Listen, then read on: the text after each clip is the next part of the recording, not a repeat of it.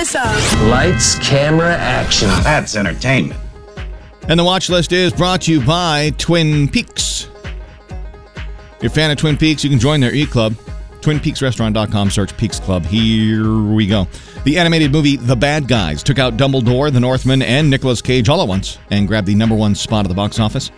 After news came out on Friday about Bill Murray's inappropriate behavior halting the new movie Being Mortal, more reports surfaced over the weekend that show this isn't necessarily the first time for Bill and his temper. It's only one of 4 in existence. The dress worn by Judy Garland in The Wizard of Oz going up on the auction block, expected to fetch between $800,000 and $1.2 million. The Amber Heard Johnny Depp trial getting kind of twisty. Amber, in her defense, claims she used a specific makeup to cover up bruises due to the alleged abuse between 2012 and 2016. However, problem is, makeup wasn't released till 2017. Someone's not telling the truth.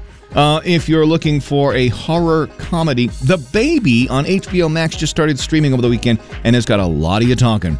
What to watch? What to add to your watch list? Oh, I can't wait tonight. Another new episode of Better Call Saul hits AMC. Price is Right at night on CBS at 7.